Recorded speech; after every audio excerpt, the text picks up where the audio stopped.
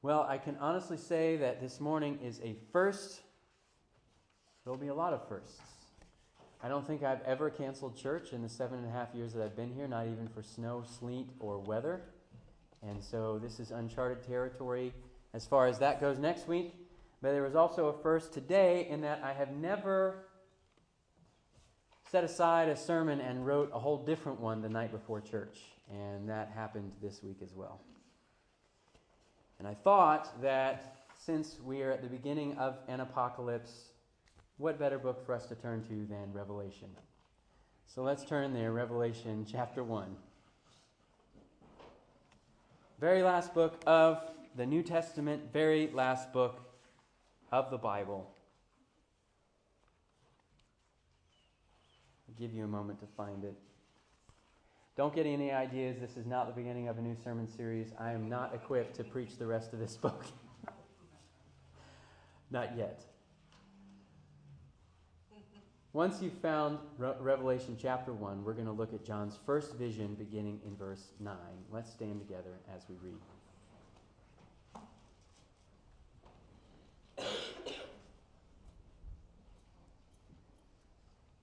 I, John, your brother and partner in the tribulation and the kingdom and the patient endurance that are in Jesus, was on the island called Patmos on account of the word of God and the testimony of Jesus. I was in the Spirit on the Lord's day, and I heard behind me a loud voice like a trumpet saying, "Write what you see in a book, and send it to the 7 churches, to Ephesus, to Smyrna, and to Pergamum, and to Thyatira, and to Sardis, and to Philadelphia, and to Laodicea." Then I turned to see the voice that was speaking to me. And on turning, I saw 7 golden lampstands, and in the midst of the lampstands, one like a son of man, clothed with a long robe and with a golden sash around his chest. The hairs of his head were white like white wool, like snow. His eyes were like a flame of fire. His feet were like burnished bronze refined in a furnace, and his voice was like the roar of many waters. In his right hand he held 7 stars. From his mouth came a sharp 2-edged sword, and his face was like the sun shining in full strength. When I saw him, I fell at his feet as though dead. But he laid his right hand on me, saying, "Fear not. I am the first and the last, and the living one. I died, and behold, I am alive forevermore, and I have the keys of death and Hades. Write therefore the things that you have seen, those that are and those that are to take place after this. As for the mystery of the 7 stars that you saw in my right hand and the 7 gold lampstands, the 7 stars are the angels of the 7 churches, and the 7 lampstands are the 7 churches." You may be seated.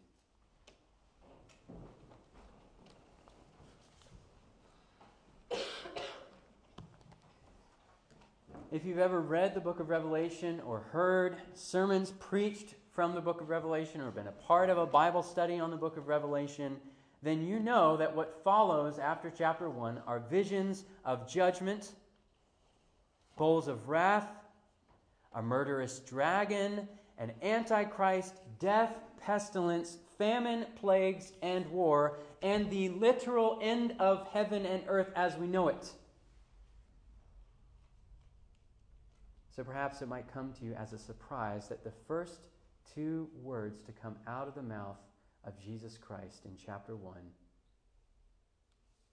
words that Jesus insisted John write down and send out to all 7 churches before he enters into this apocalyptic vision, are these: "Fear not."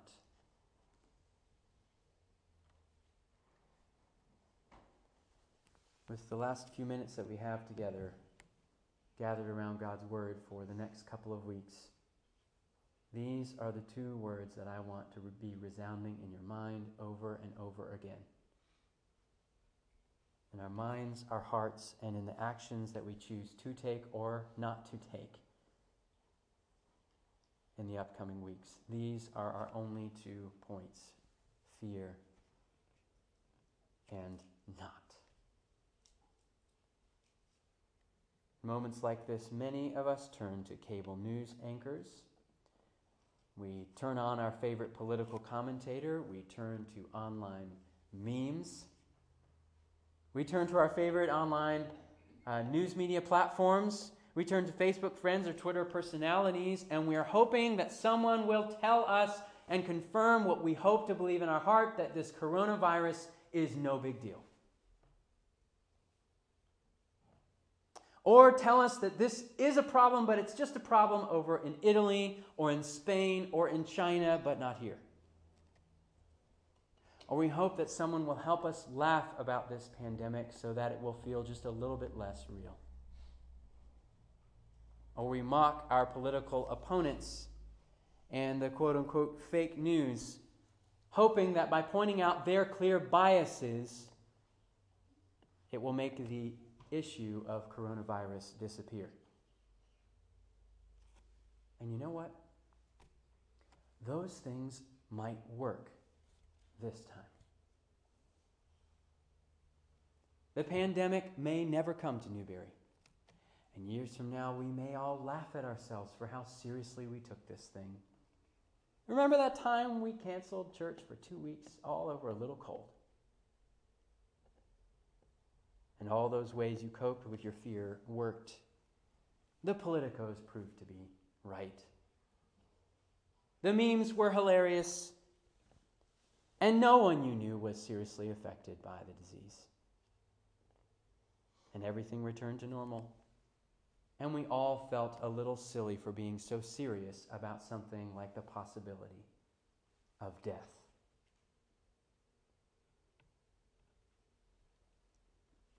But there will come a time when nothing, not the talk show host you like to listen to, not the comfort of your favorite Facebook group, no blog post, not even the comfort of your own family and friends will be able to quell the fear that is rising inside of you.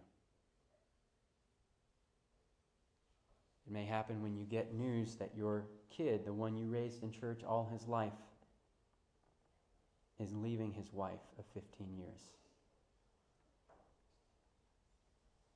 It may happen when you get a call into the office that Monday morning where you've worked and gone and been faithful for 28 years, and you sit down across from your boss and he tells you that you've been terminated.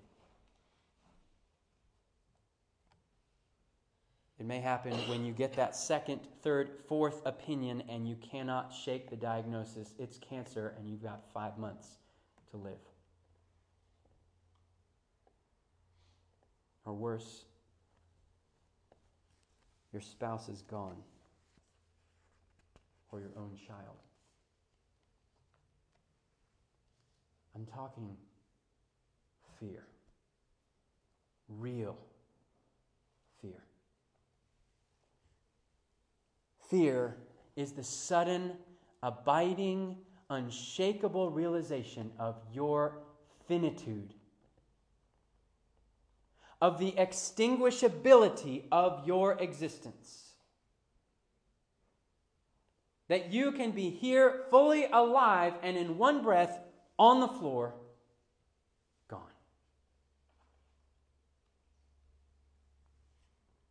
John, our brother, comes face to face with fear, with his own frailty as a creature, not by coming face to face with something like a tragedy or cancer or even something like the coronavirus, but in coming face to face with his Creator.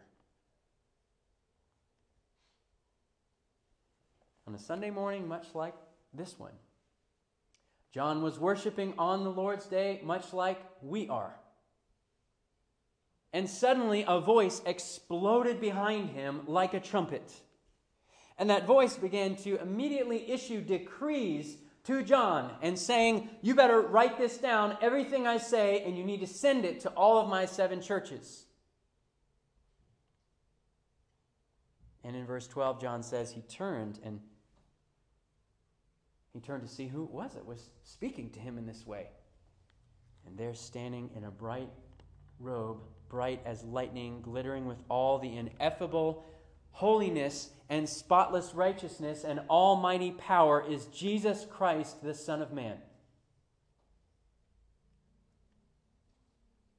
and his ears are immediately overwhelmed with a roar louder than 1,000 Niagaras.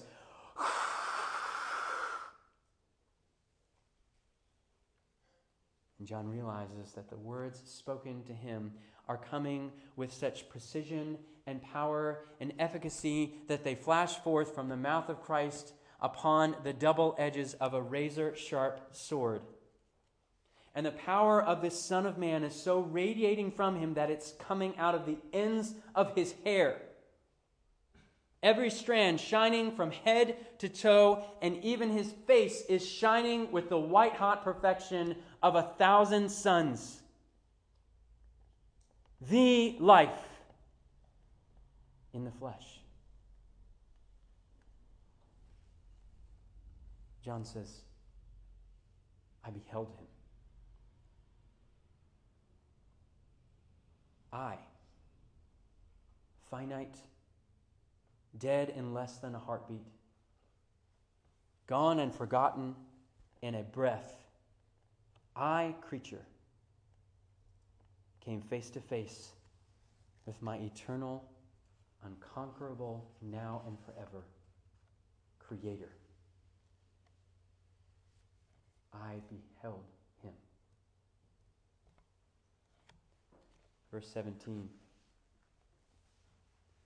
When I saw him, I fell at his feet as though dead. There it is. Fear. I fell at his feet as though dead. No fear compares to what John experienced in that moment. Not the fear of coronavirus, not the fear of losing a child or a spouse or a cancer diagnosis, not the fear of economic uncertainty. Not even all of those fears combined can even begin to scratch the surface of the fear that John experienced in that moment.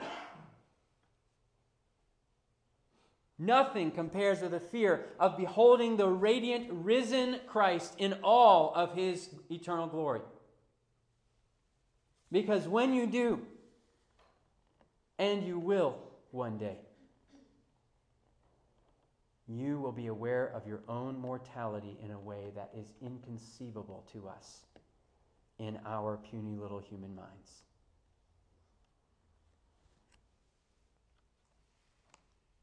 This isn't a fear that we should try to run from. This isn't a fear that we try to ignore. This isn't a fear that we simply laugh off. This is real fear. And in moments like this, when it seems like possibly a pandemic is going to be on our doorstep in another couple of days, when we get a taste of that fear, even for just a moment, we shouldn't try to squelch it. We ought to savor it. Because this fear is telling us the truth. If something is not done for us on the day we behold the Son of Man, we will all fall, not merely as though dead, we will fall dead.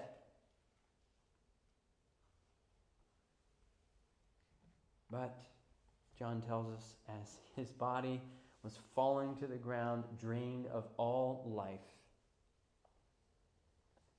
he says a hand reached out to catch him. Verse 17. When I saw him, I fell at his feet as though dead, but he laid his right hand on me, saying, fear not. The very Son of Man, the one whom John had turned and beheld and immediately been blinded by the glory of his presence, and who had burst his eardrums with the sound of the roar of his words, whose very voice shook the foundations of the universe with terrifying power, this is the one who stretches forth his right hand, the hand of power, and he, the Son of Man, catches John in his fear. He says to him, fear not.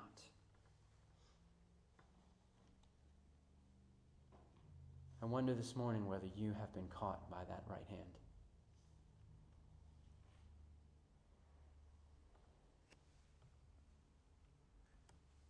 have you felt yourself free falling into the holy fear of the living God?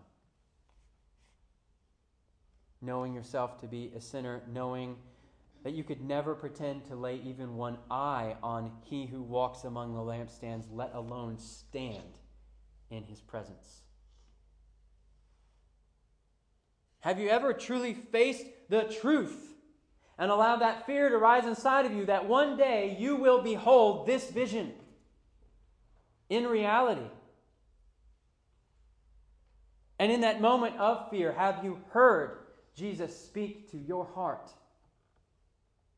Fear not. The one whom John beheld upheld John's life. He stretched out his right hand, John says, and as we gaze at that right hand, we can't help but see a scar there. And it's this scar that confirms Christ's command. Fear not. I am the first and the last, verse 18, and the living one. I died. And behold, I am alive forevermore, and I have the keys of death and Hades. The hand stretched out has a scar, and it tells us the truth. I died, and I am alive forevermore. This holy Son of God has suffered the worst that death and Hades could possibly do. Through that right hand of power, a nail was driven. Stripped of the beauty of his outer robes, his face marred with dirt, blood, and spit, the world watched as death tried to drain all the lifeblood out of the living one. And he entered into the grave only to rob death and Hades of their keys and to return to the land of the living forever and ever and ever. This is the Jesus who comes to us in this moment today and says, fear not. The Jesus who experienced the depths of my mortality for me. The Jesus who died the death I deserved. The Jesus who took on my frailty, became human willingly for the purpose so that he would be killable. So that he could be killed in my place. The Jesus who entered into my greatest fear, dying the hardest human death conceivable. If this is the Jesus who says this morning to us, fear not, of whom shall I fear? Of what shall I be afraid? The dead and risen giver of life, the one who holds the keys to death and Hades itself, has bid me, fear not. How dare I disobey his command? How can I be afraid when the right hand that upholds this universe is the one that upholds my very existence? The right hand that was crucified, the right hand that holds the keys to death and has unlocked the door of the grave. This is the hand that cradles my life.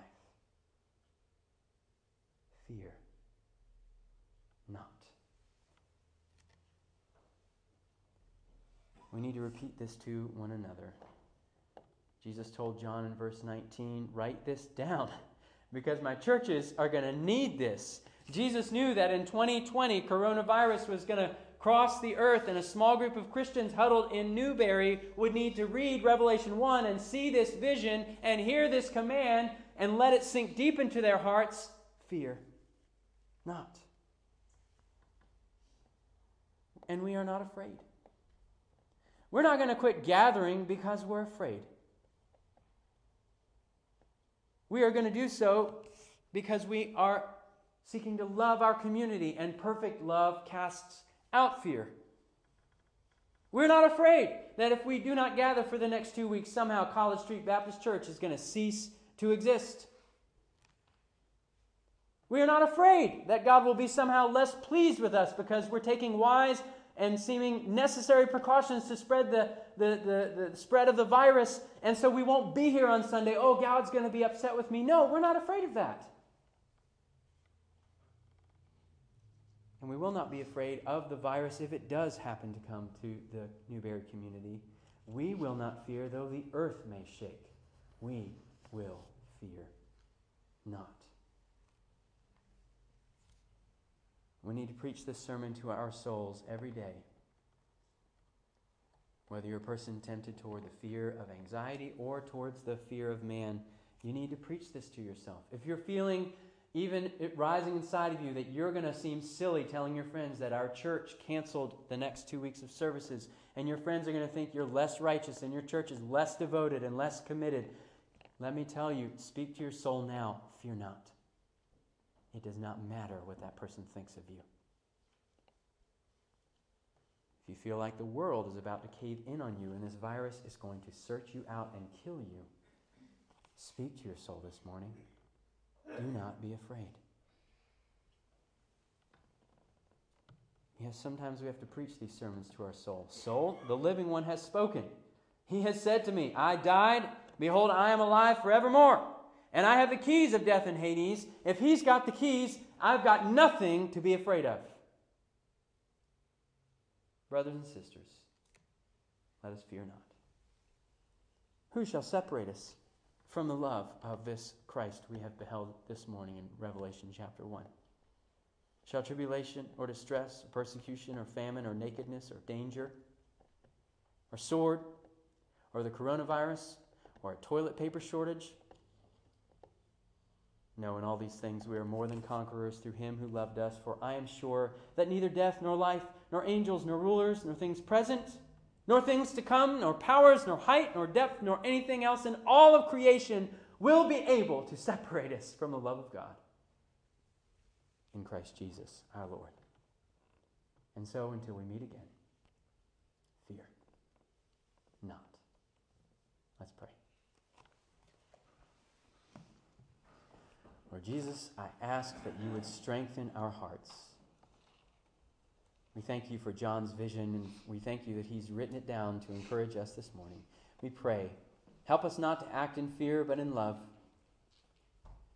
We pray that you would keep us as we are apart. We thank you so much for technologies that allow us to remain in touch.